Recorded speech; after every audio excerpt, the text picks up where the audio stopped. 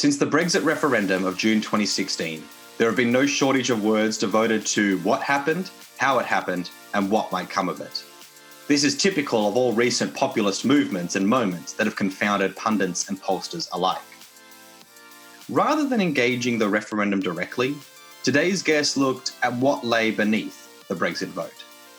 Unexamined colonial attitudes of exceptionalism, the legacy of imperial Christian ecclesiology and missiology, and the scourge of white supremacy, entitlement, and privilege. He engaged a liberationist and post-colonial critique of the underlying theological constructs and religious ideologies and sensibilities of Great Britain itself. My name is Liam Miller, and this is Love, Rinse, Repeat. My guest today is Anthony Reddy, Professor Extraordinarius in the Department of Philosophy, Practical and Systematic Theology at the University of South Africa. He was recently appointed the Director of the Oxford Centre for Religion and Culture. He is a leading scholar in the field of Black theology and editor of the Black Theology Journal. He is the author and editor of 18 books, including Working Against the Grain, Reimagining Black Theology in the 21st Century, Dramatising Theologies, a Participative Approach to Black God Talk, and the focus of our conversation today, his most recent book, Theologizing Brexit, a liberationist and post-colonial critique, out now through Routledge. Theologizing Brexit is a provocative challenge to confront the rising tide of xenophobia and the paucity of any prophetic response to Brexit from church leaders in the United Kingdom. The book aims to be a prophetic post-colonial model of Black theology that challenges the incipient sense of white entitlement and parochial nativism that pervaded much of the referendum debate. With that scene set, let us welcome Professor Anthony G. Reddy to Love, Rinse, Repeat.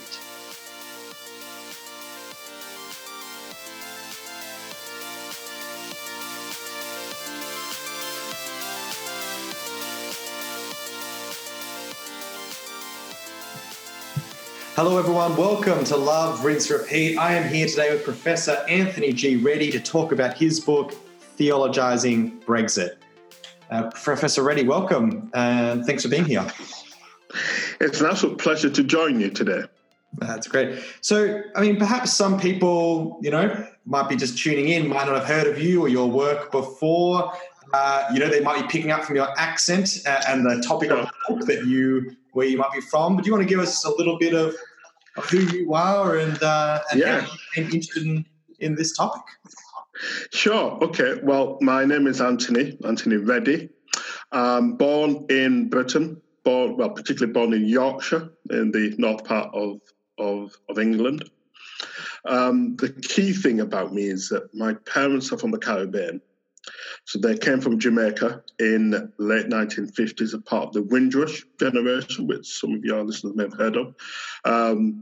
They were Caribbean migrants encouraged to come to Britain after World War II to help to rebuild the infrastructure of Britain. So Britain had won the war, but taken huge casualties, both in human terms and in terms of infrastructure.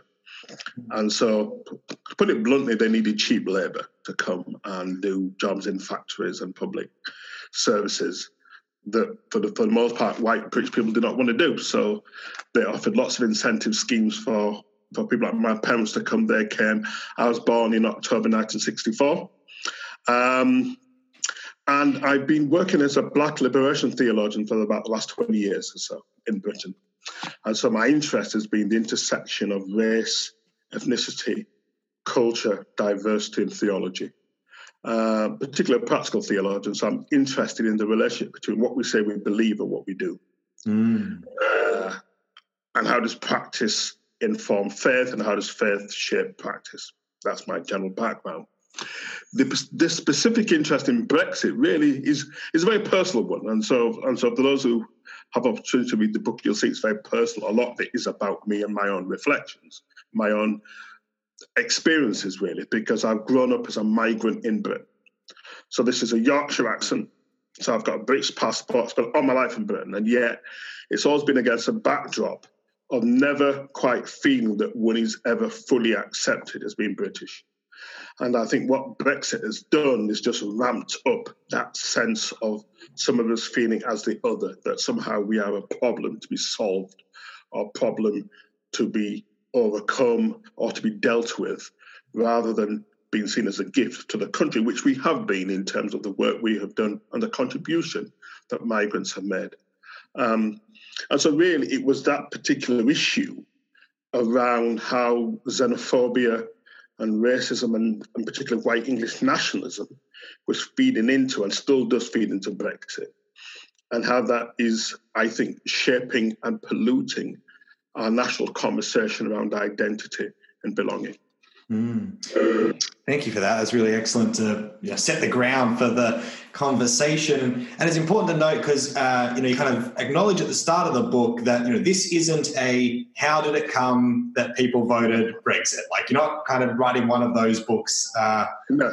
You're looking at the much broader conversation. You're looking at the underlying theological constructs and religious ideologies that create Great Britain as a concept, and how that informed the rhetoric, you say, of the Leave campaign. Yeah, absolutely. So what was it, I guess, how has it helped, maybe for you or in conversations since with others, to go, no, we've got to actually look out, see Brexit, the vote, as a symptom, and look at a much bigger picture? How has that helped the conversation, do you think? Yeah, I mean, I think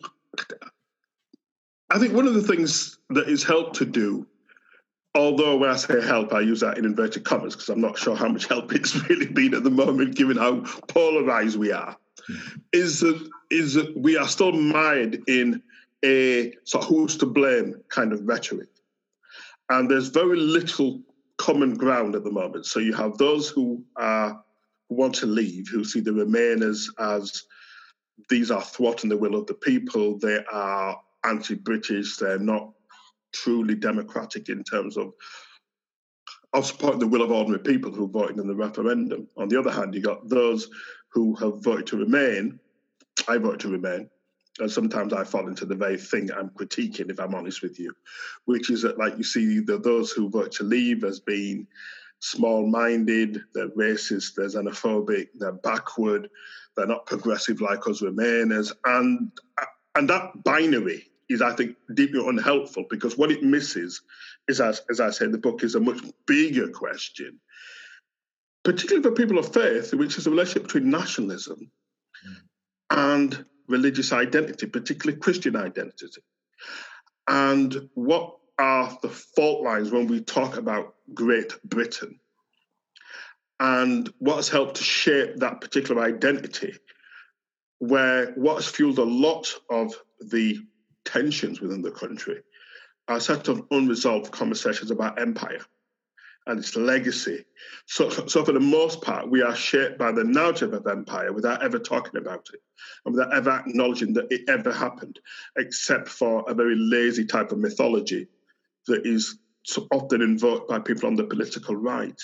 So what I'm trying to do in the book is to say, actually, it's not that there are not important questions about the EU. Clearly they are, and there has to be some type of resolution around being in or out.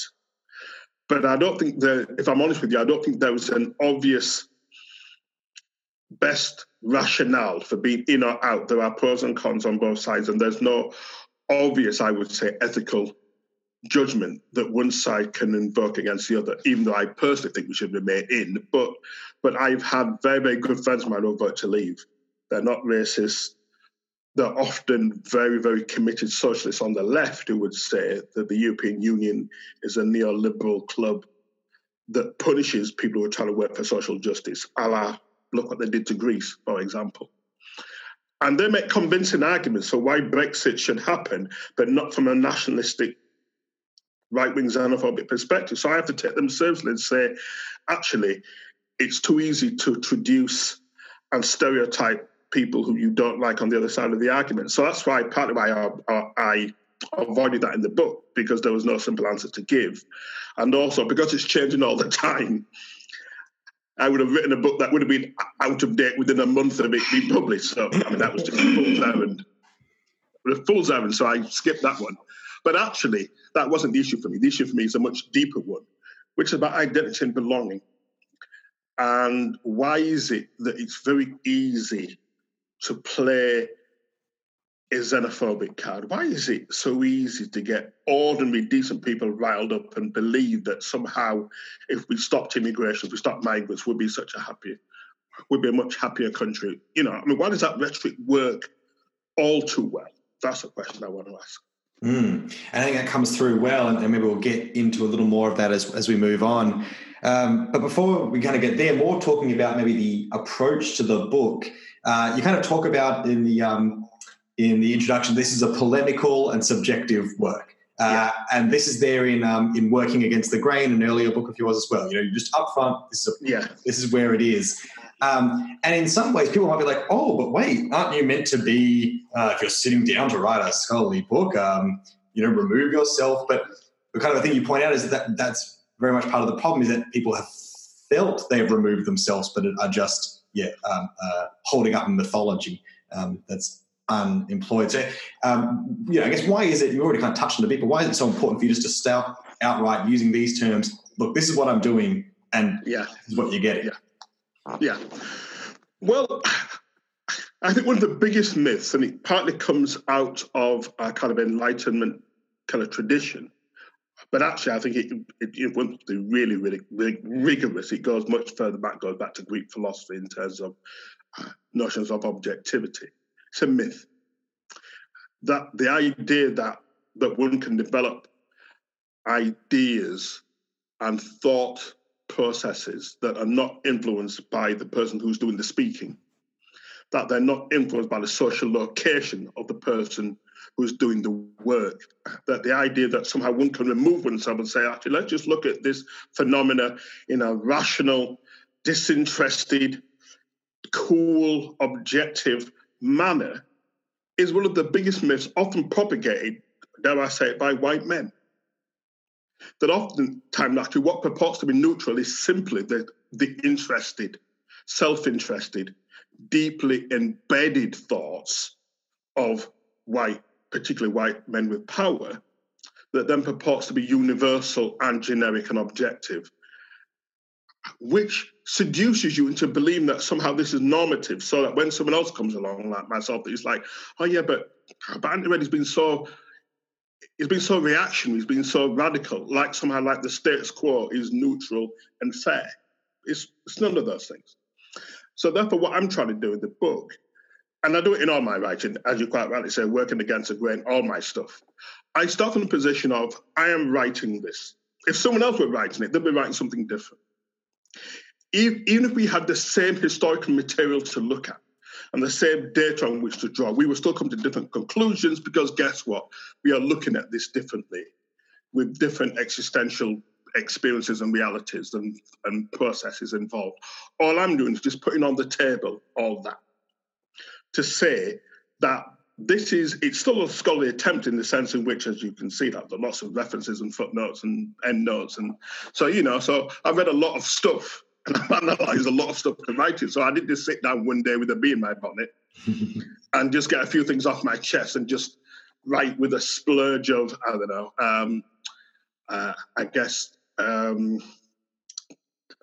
if a consciousness raising bile, just to get off my... No, it's a bit more considered. It's a lot more considered than that, actually. But having said that, its starting point is me as a knowing person. I am a post-colonial subject, born in Britain, but whose parents come from the Caribbean, who were missionized by British missionaries, particularly the Baptist Missionary Society, the Methodist Missionary Society were probably two main ones in Jamaica that came from Britain, whose forebears before then were enslaved Africans taken from Ghana, probably West Africa, to the Caribbean by British slave owners. That informs who I am. All that shapes my engagement with the material. Am I being neutral? No, but actually no academic is ever neutral. As I say, I think the biggest conceit is that people pretend that they are without ever putting on the table how sometimes, even in a subconscious way, sometimes we're not always conscious of how our social location and how our education and our background and our experiences shape the fact that when we are making some type of hermeneutical engagement with material, we are making a judgment, we are taking sides, we are offering a perspective that someone else from a different perspective looking at the same material would say something very, very different. That's all I'm doing, really. And I think, you point out that, a big downfall in a lot of British theology is, no kind of acknowledgement of the particularities of the person and their body when they're writing it, and the particularities of the history, that you bring up, the slave trade. I think that's often, completely kind of pushed out of the history of that. And thus, how can you be writing a theology that really actually attends to the context you're in if you're not actually paying attention to what your place is, that whether it's privileged or disenfranchised, and the history of that too. So I think that comes through really strongly. And it kind of, and it touches on exactly, that's like the big, the Black liberation theology, which emerges, under the academic scene, at least in kind of the late 60s and into the 70s, is very, James Cone writing is very much about, how can theology have ignored all this, except to say that it was, conveniently to do so. Was that what kind of, when you first started reading Black liberation theology, that grabbed you, or was it something else that started to speak to you and led you down this path? Yeah. I mean, well, actually, I think what grabbed me about Black liberation theology was it provided a missing link to something I've been wrestling with perhaps for most of my formative upbringing. So I was brought up in a very, very white evangelical Methodist family, Methodist church, Methodist culture. My parents were very, very devout, particularly my mom. So we were active churchgoers every Sunday. It was not a choice when I was growing up. You went to church because everybody went to church. And at one level, it was a fantastic formation. I believed in God, believed in a very personal Jesus, believed Jesus had died for my sins, believed I was loved. There was a purpose in life. It was great at a spiritual and sociological level. The problem was there was this big question around race that was the elephant in the room. So it was a white middle-class church. The few black families sat at the back. We were never given offices to hold. We were largely there, but not really counted as equal as everyone else was. So within Methodism, there was a rhetoric of equality, both within the denomination itself and within broader Christianity. They weren't often heard invoked Galatians 3:28, that in Christ there were not these differences, and yet you saw the differences all the time in the church, routinely happening, and no one ever talked about it. And the underlying default theology of it, even though that wasn't historically when Methodism had started, was relatively conservative. So it was a conservative theology, evangelicalism, but also I think politically, if not certainly very right-wing, was certainly mildly to the right, and would have assumed that the status quo was what God intended, and our job was to be good, pietistic Christians who would know our Bible, be spiritually filled by the Holy Spirit, and lead respectable lives, but never ask difficult questions about how society was ordered, or where power lay, or why it was that my father worked in a factory that was just about unionized, where the only other white people were other migrants, so Irish people and Poles, Eastern Europeans, not white English people, because they were too good to work in this factory. And Christianity had nothing to say about that. So as I was growing up, I thought, okay, I know I belong to this faith and this tradition, but there's something that is not quite right about this. In myself as a black person, I feel at best I'm being tolerated, at worst, people don't really count me as equal to them because of my skin and my ethnicity, my culture, my history, my background, all that kind of stuff. And really Cone, so the first book I read was Black Theology and Black Power. Then I bought the volume 1 of the anthology that he did with a guy called Gaylord Wilmot, the first anthology. And then when I read that, it was like a light bulb going off in my head. It's like, bing, that's the bit that I've been getting. And so what Cone did, Cone filled the gap. Cone said, well, actually, the reason why, well, he didn't say this to me personally, but it felt like he was white for me personally. It was like, well, actually, the reason why you feel like this is because whiteness and Christianity have made this collusive relationship over several hundred years that have constructed a world that makes racism normal, makes it something that we don't talk about, makes colonialism and the objectification of black bodies normal, makes white supremacy normal. And we'll talk about everything except that. So like we might talk about class. Certainly I heard of urban theology and contextual theology, but never heard of black theology when I was growing up. But so we might critique gender in terms of a denomination that then began to ordain women in the early 70s. This is the Methodist Church in Britain. But what we won't do is talk about social relationships around race. So like we won't talk about why it is that when you go to a district synod, it's virtually all white except for the odd black person there who sits at the back and we don't take part. We won't talk about why it is that you can go to a theology class and see virtually all white people and read all white books and the majority world that comes from the global south that are people of colour don't exist. Cohn was the one who really just helped me to see the elephant in the room and to name it.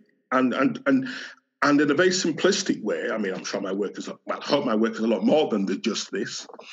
But at one level, it's just simply saying, hey guys, there's an elephant in the room. It's big. It's taking up a lot of space. It requires a huge amount of resources in terms of feeding and nourishing this elephant. And why are we pretending that it's not there? You know, it is there. It is shaping who we are in the same way, which like we might get onto in a moment in terms of Brexit. But like the whole phenomenon happens as if somehow race and particularly white nationalism has nothing to do with it. So you can have a meeting of the relatively newly formed Brexit Party, which is a party that has been formed in order to ensure that Brexit happens. And you can have large groups of white people turning up, regaled in the British flag that obviously belongs to them, don't belong to me or everyone else, it belongs to them. And they can speak in a very exclusive way about protecting British values and protecting our way of life that does include me, even though I've got a British accent, I've got a British passport. And this is a white phenomenon that, if you're not white, looks scary like hell. And no one talks about it. No one talks about it. So you get the pictures on the news and you get the newscaster who says, well, and today there was a large march for the Brexit Party in some city, blah, blah. And you're looking and you think, yeah, but like, they're all white people. Has no one actually noticed that these all white people are complaining about how their rights are being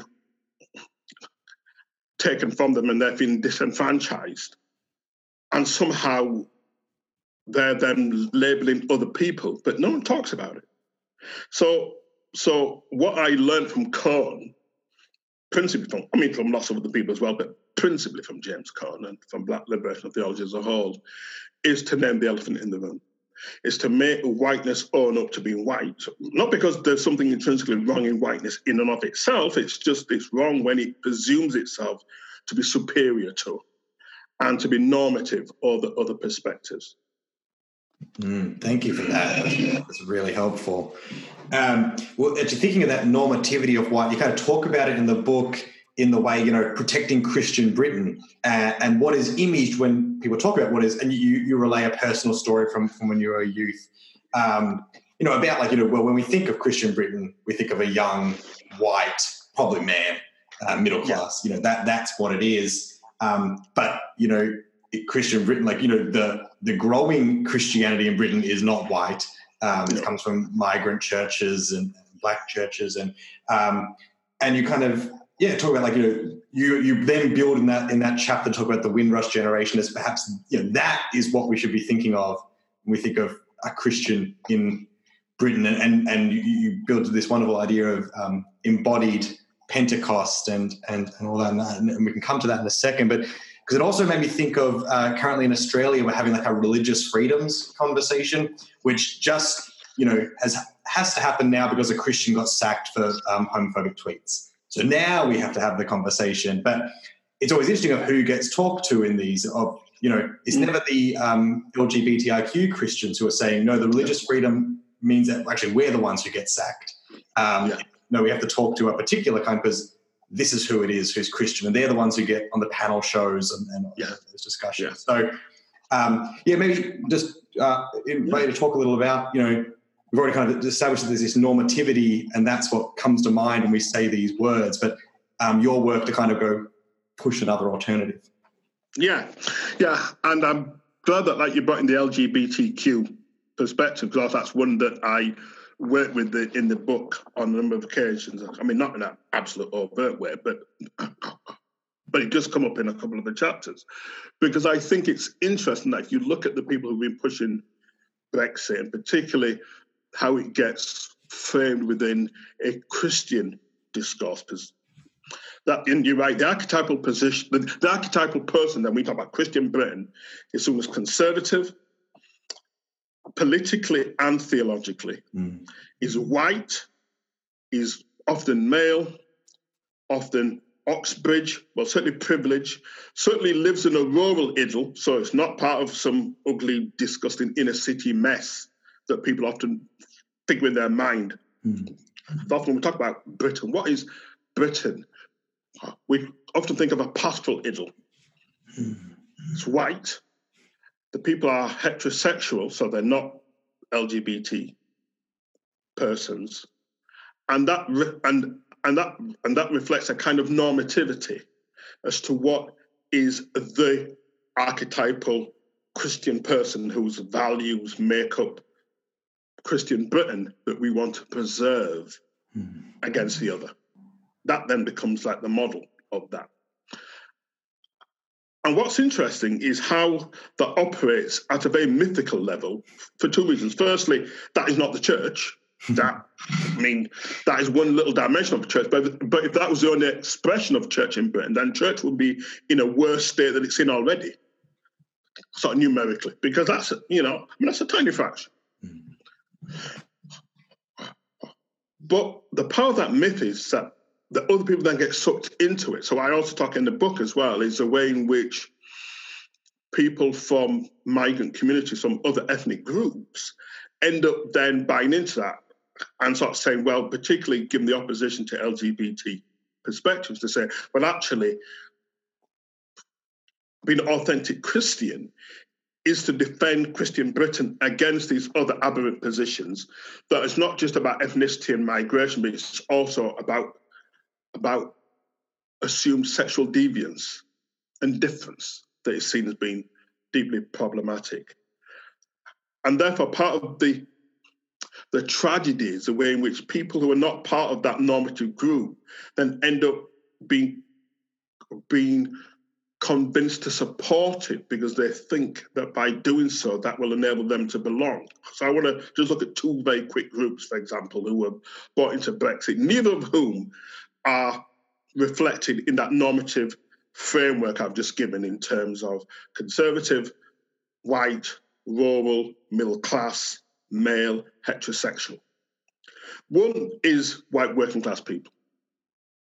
That's one of the hardest things about the book, was to write it in a way that I was not going to end up attacking people for whom I have some affinity, because I grew up in a poor white working class area. And I have many friends, ministers, activists, community workers who are doing really good work, working with marginalised, disaffected, angry and frustrated, predominantly white communities in many of our larger urban conurbations in Britain. So I don't want to get into it's their fault and I'm going to attack that group, because actually they're not the people who were the architects of Brexit. So I don't want to attack them, but at the same time, though, I do want to critique the way in which they allowed whiteness to suck them into a construct that doesn't care about them. But for the most part, so the people who are supporting this subliminal notion of Christian Britain are people who are not churchgoers themselves. They're not rural, because for the most part, they live in inner city areas. They're not privileged, because most times they have not done well in education. They're on the margins of society. They're not successful in socio-political terms. So they're buying into a construct of privilege when they themselves have never been privileged, and the people who are not privileged them are not other migrants. Well, are not migrants. It is the very people that they're supporting, largely conservative, rural, conservative voting people who don't care about poor inner city people or people who live on outer estates in some of our cities. So they've been sucked into that. And as I said in the book, the other group that's sucked into it are often Black Christian believers themselves, predominantly Pentecostal, but not just Pentecostal, who have also been sucked into it because they think, well, actually, as card-carrying believers in Jesus Christ, as people who have formed churches and we are part of an ethic of Christian respectability, we identify with this construct. And we also think that it needs preserving, even though, again, they don't belong to it, and the people who do belong to it don't count you as their equals. It's a classic false consciousness on a whole variety of ways. And part of the power, therefore, I think, of this Christian Britain narrative is that it's an explication of a world that was never fair, was never generous to lots of people. And yet its power is because it's in the past, because in the past the past always looks better than the present. The past is always like this world of nostalgia that we've lost. And would it be great if we could get back to it? Why would we want to get back to something that actually marginalised huge numbers of people? So what I often say to church when church say, what we need is a revival. So we need to go back to the time when our churches were full. It's like, so let's go back to the time where LGBT people were persecuted openly. And you could go to prison for being a gay man.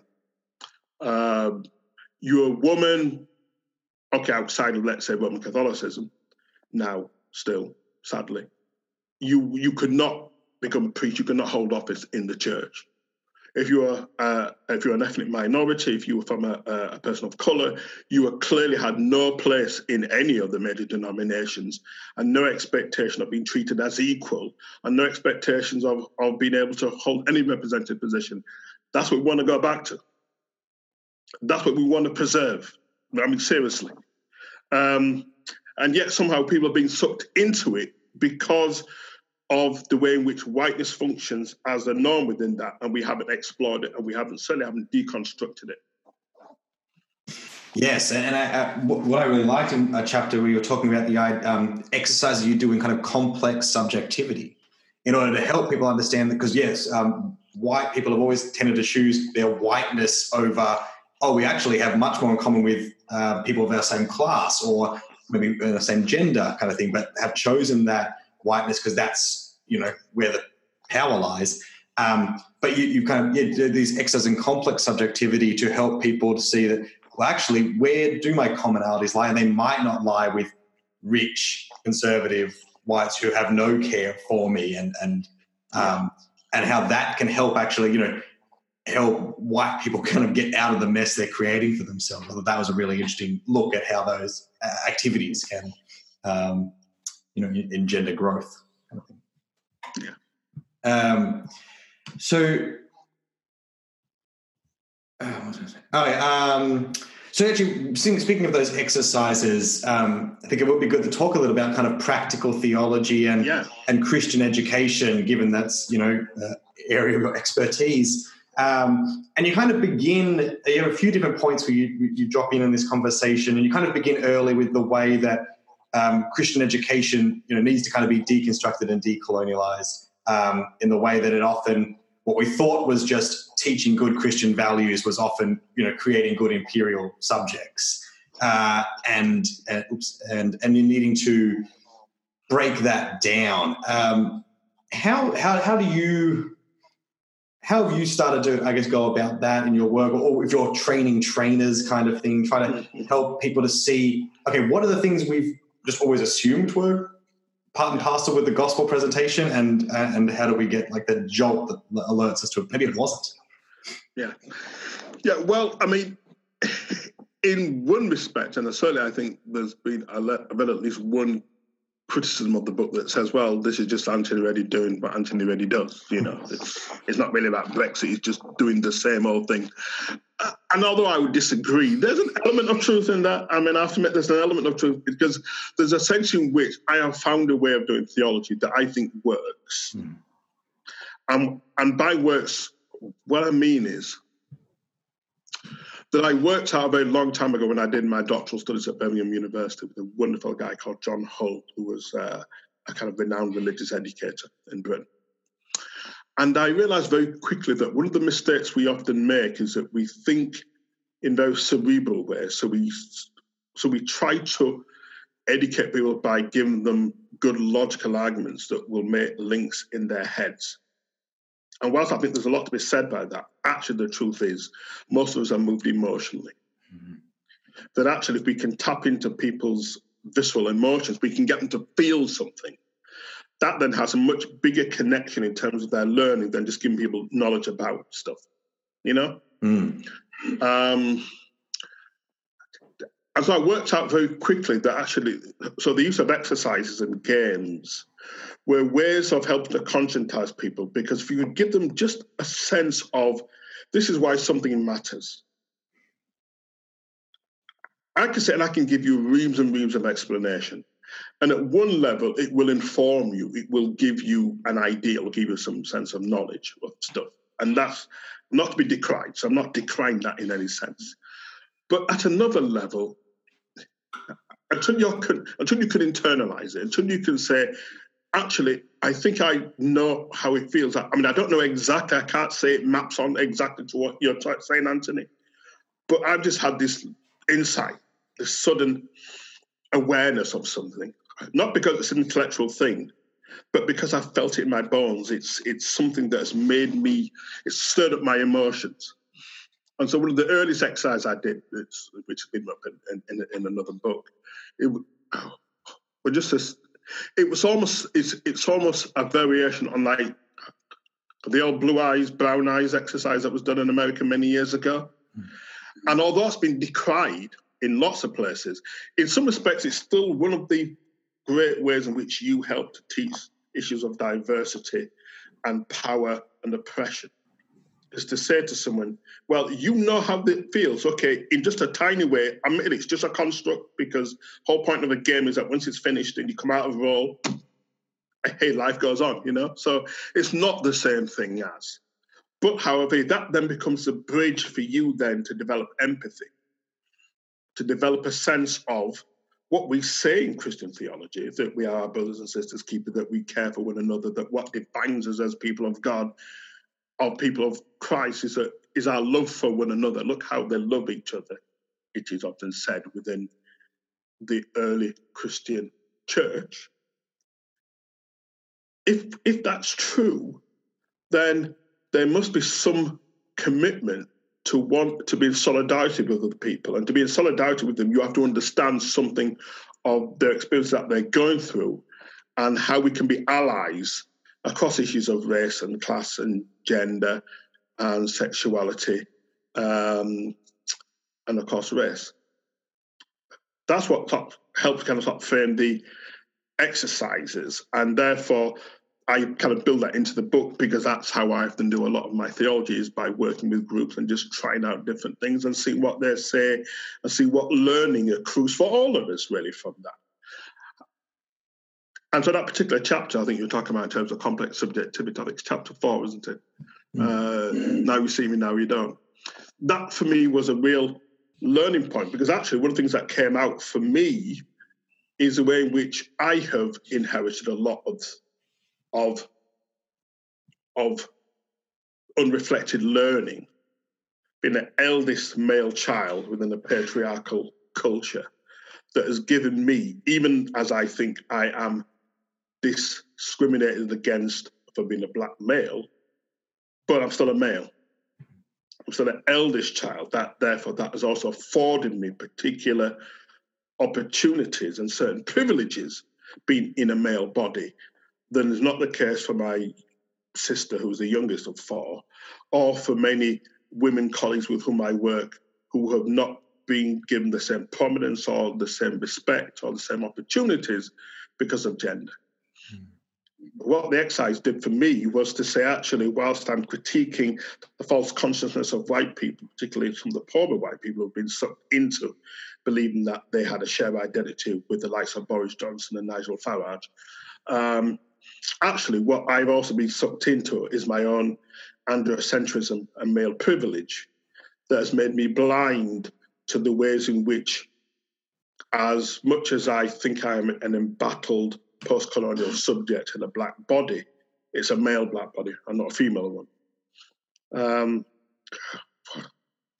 So I think part of the thing about what I often call transformative education that lies at the heart of the book is not therefore just about trying to diagnose something that's wrong. It's about saying, well, how then do we change it? And one way, it's not the only way, it's not a panacea for kind of world transformation and domination. I'm good, but I'm not that good. It's very much about, well, how then do we tap into people's emotions and give them the opportunity to develop empathy, to be better than all of us are at this moment in time, and to believe that we can be more than. I think. Yeah, that's great. Thank you. And I think, you also talk about, teaching, you're talking about how to read the Bible with groups. And, particularly coming from a Black liberation theology perspective of that, our main concern shouldn't be about protecting orthodoxy or heterodoxy as determined by the privileged and the powerful, but with determining what brings full life. But yeah, as you say, the Bible is pretty sacred to a lot of people, and something that needs to be very much protected, and something that can very easily be assumed to have a flat reading. But as we've kind of talked about, concepts of flat or normativity or unexamined always are going to tend to fall towards preserving the status quo. What have you learned over your time of doing kind of education around reading the Bible for helping people to take these steps into realizing, well, I am reading this in a particular time, and that changes it to how you read it in a different time or a different body, and that some of these texts are word of God and some are word about. Like, what have you learned? Because I'm sure there's lots of, we got plenty of ministers watching these things. I'm sure lots of working with churches who are like, yeah, if I could just get them to understand a little more, I'd get 4 less emails every Monday morning. Yeah, I mean, I think, well, firstly, and you're absolutely right, that the scriptures are hugely important for many communities across all theological perspectives and cultural, racial, ethnic, class dispositions. It's still a normative text that tells us about who God is and what God wants and what are God's purposes in the world. Therefore, I think it's important. That's why there's still a chapter in there in the book. I think what I've learned is the way in which many of our different traditions have taught us to read against our own interests in terms of what texts can mean and their implications for life. Yeah. Particularly the more disadvantaged the group is and the more conservative the posture they hold to the scriptures is, the more that there is an obvious form of dissonance between what the text is saying and its implications for the world of how we live and the reality that faces many people that is not the same thing as what the scriptures are purporting to be advocating. And yet somehow this normativity of the Bible then means that you simply ignore your own reality in order to preserve the existing position that was probably advocated by someone who was not in your position in the first place when they did so. So one of the things I've often tried to help people to say is that what happens in front of the text, what we bring to it, is as significant as what is being said on the pages itself, let alone the story that exists behind it in terms of its construction, in terms of all the technical stuff that real biblical experts, of which I am not one, are doing when they're doing their kind of exegetical work. But it's always been interesting to me the way in which particular issues of race and class have often been edited out in terms of how we read biblical texts. And so, for example, the classic one that I don't necessarily use in this particular book, but certainly I've wrestled with on other occasions, are things like how we look at Jesus' parables. So the parable of the talents, for example, I think in Matthew's Gospel, has always been one of those fascinating ones for me that I've kind of come back to on several occasions. I've kind of reused it in lots of different places.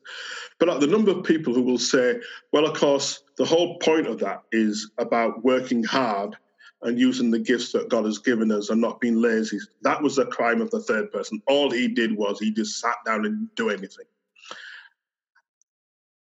And when you say to people, okay, so let me ask you this question here. Why do you think the master should be equated to God? Because the master, by his own admission, is cruel, is greedy, wants profit made by other people. And in the end, like, the crime of the third person was simply to give back the master that which he gave him. He didn't rob him. He said, well, actually, you gave me this here, take it back. But he's incensed. When he's accused of being hard and cruel, he doesn't say, actually, how dare you say those things about me? He says, actually, if you know those things are true, therefore he's not denying it, then at the very least, you should have put it in the bank so I get interest. So when you then say to people, is this really the God of Jesus who forgives and is generous and is loving? I mean, is that really the God? Do you see that thing? They say, oh yeah, but it must be because it's a parable that Jesus told. But even when your own experience tells you that this does not seem like the God you're saying your prayers to, doesn't it seem that this God is not actually a God at all, but is an exploitative master? And the key passage that I read years and years out when I was at Sunday school, and never once ever opened my eyes to this until years later when I'm writing this as a Bible study to go with my books, is where it says, so it's something like, I'm paraphrasing now, to those that have, more will be given. And to those that have little, even the little they have will be taken from them. And I was taught to read this as spiritual gifts. Those that have lot will get more, and those that even have little will take off. Even at the base of spiritual gifts, it still seems a tad unfair, by the way. I mean, it still seems a little bit problematic. But actually, if you then say, actually, maybe we've been taught to spiritualize this, because we see this in terms of economics. Those that have will be given lots more. Or those that have, the little they have will be taken from them. That seems like liberal economics. That seems like capitalism. I wonder why it is that, like, the church doing deals with large corporations and with large imperial powers over the years has taught us to believe that the villain is the third person who simply resists by saying, you know, I'm not going to go out and bust my butt to make money for you so that you can live well. I'm not going to play the game, but I'm not going to rob you. Here's your money, take it back. That's the villain. So the heroes are the ones who go out unquestionably and work really hard, having been given more resources in the first place anyway. So it wasn't even a fair distribution in the first place. But somehow this is as it should be. And I read that year in, year out until about 10, 15 years ago. And suddenly I thought, blimey, this is not. Why did I get so conned into this? And so the thing I've learned over the years, I mean, it's a long waffling way of answering your question, I apologize, is that some people then feel liberated. They say, wow, so I don't have to take all this at face value. No, you don't. I don't have to assume that just because it's in the text and it says this, it is the word of God. No, you don't. Is it just? Is it righteous? Is it promoting full life? Don't promote full life for that third person, by the way. So is it something that we should replicate? Not always. We should challenge it. For some people, that is hugely liberating, even to the point whereby some people actually then get angry and say, but if that's a possible reading, is it something you just made up? And I say, nope, you didn't just make it up. It's always been that reading has always been a possible reading for as long as that text has been in evidence. And various points in history, people have invoked it as a way of challenging existing norms. Then they said, but if it's always been around, then why haven't I been told about it? Why have I been locked into having to follow something that has never done me any great benefit? Why? And I say, well, because there's always been a collusive way in which knowledge has been constructed that is not about freeing ordinary people.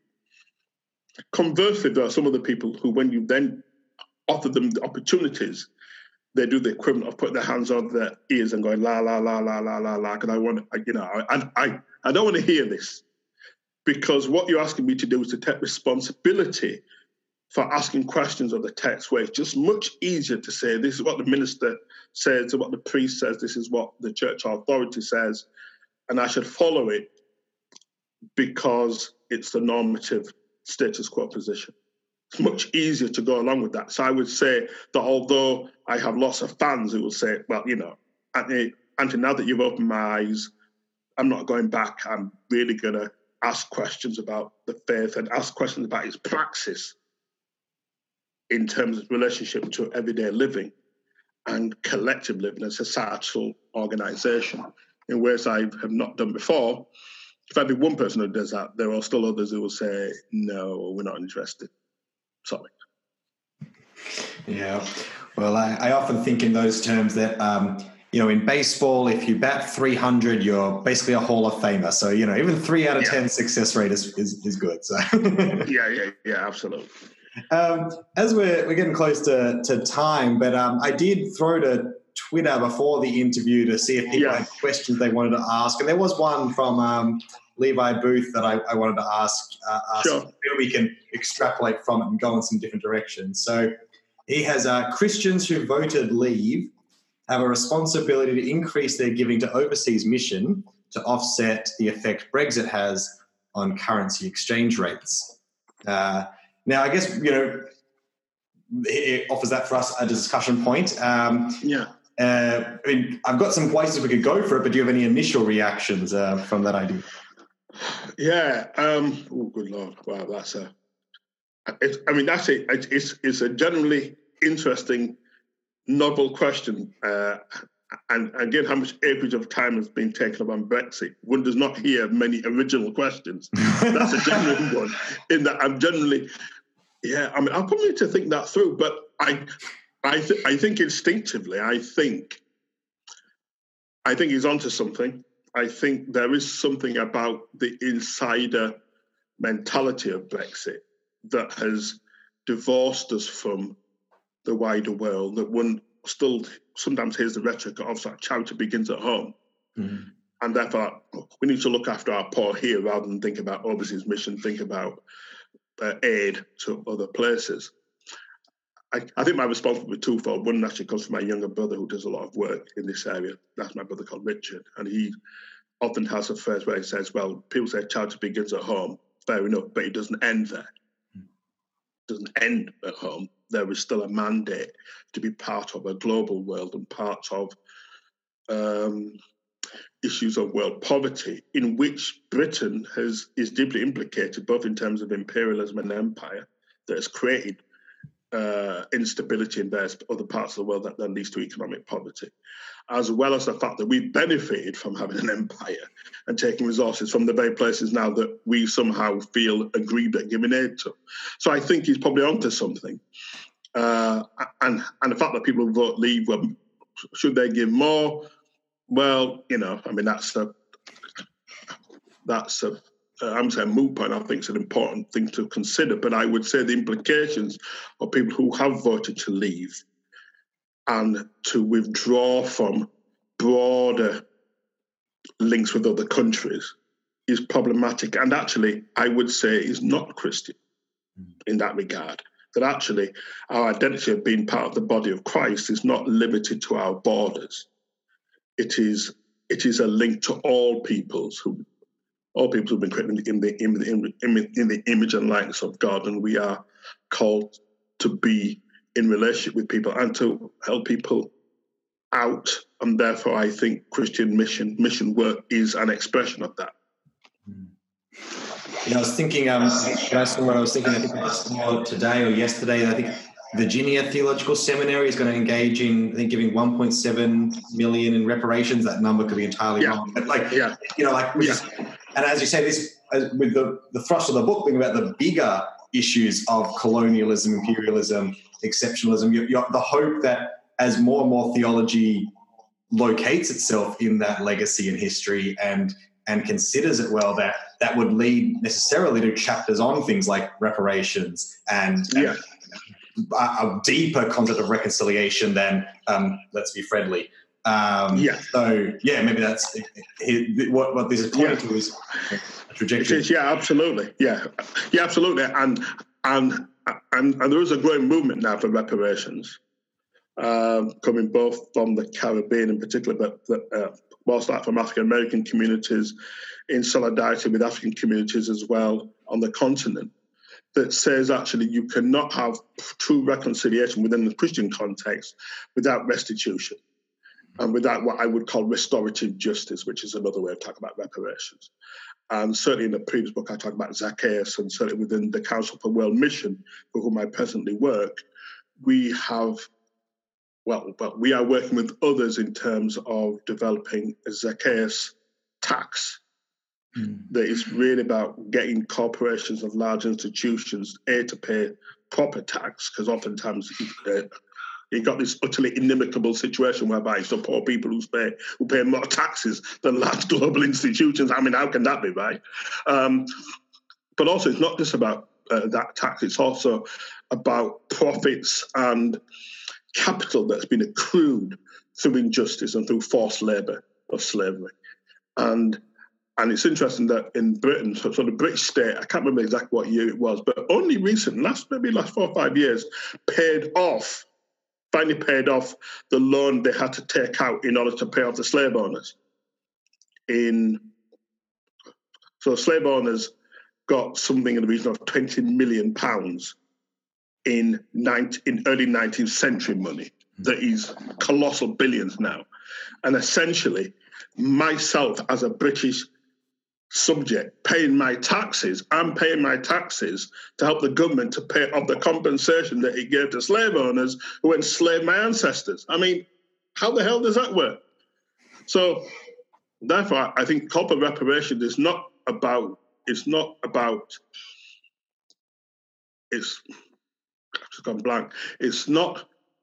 a punitive attack against the status quo. It is about restitution.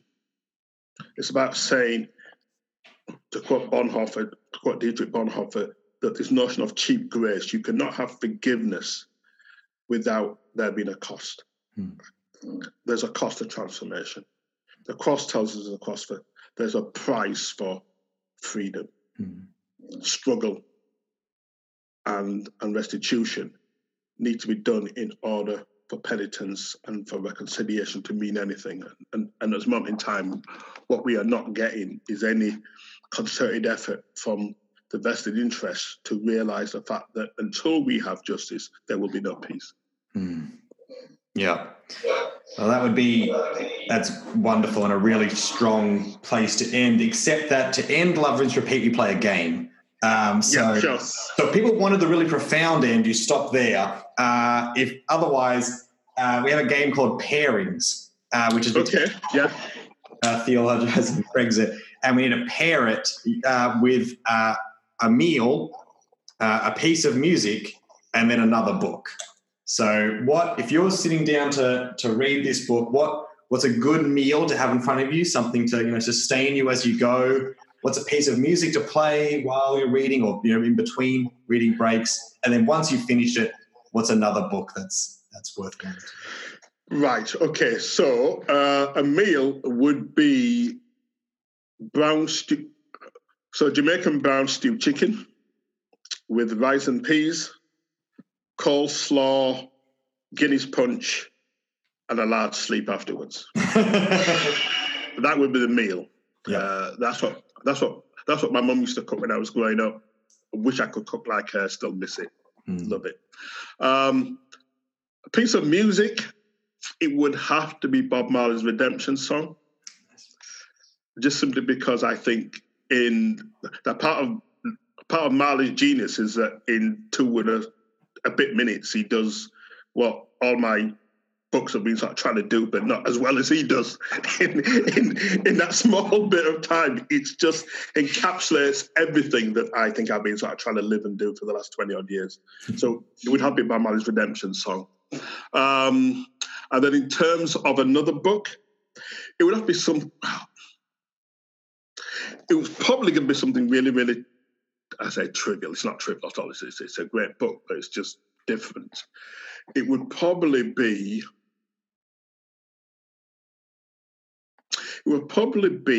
one of Chester Himes' novels. So Chester Himes was an African-American black detective writer in the 40s and 50s. And will probably be his book called Blind Man with a Gun, which is one of the books that are sort of set in Harlem in the 1940s. And the 2 lead protagonists are called Coffin Ed and Gravedigger Jones. And I mean, come on, if you've got characters called Coffin Ed and Gravedigger Jones, that's a book that you've got to read. Yeah. So I'll probably say Blind Man with a Gun by Chester Himes.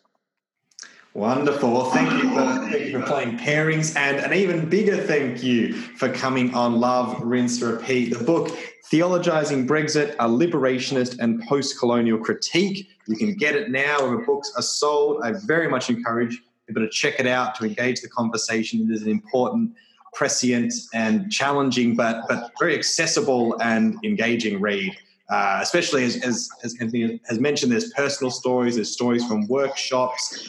He engages cricket, the soccer, the whole gamut of British history. It's a really excellent book, and I encourage people to check it out. And is there any other ways people can connect with you, or you want people to again? Yeah, well, I've got a website, so it's simply anthonyreddy.com. So people can post something on their website. They can contact me there either by email, or they can sort of see what other things I've written or what I'm getting up to, or they can contact me via Twitter and Facebook.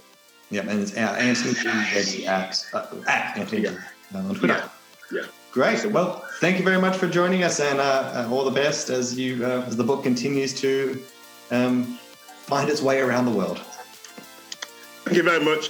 I had a great time, and apologies for my waffly conversation. That's what I do. Why you one word where several words will do? That's all my motto. All good words. So there you go. Thank you very much. That's very kind of you. Thank you.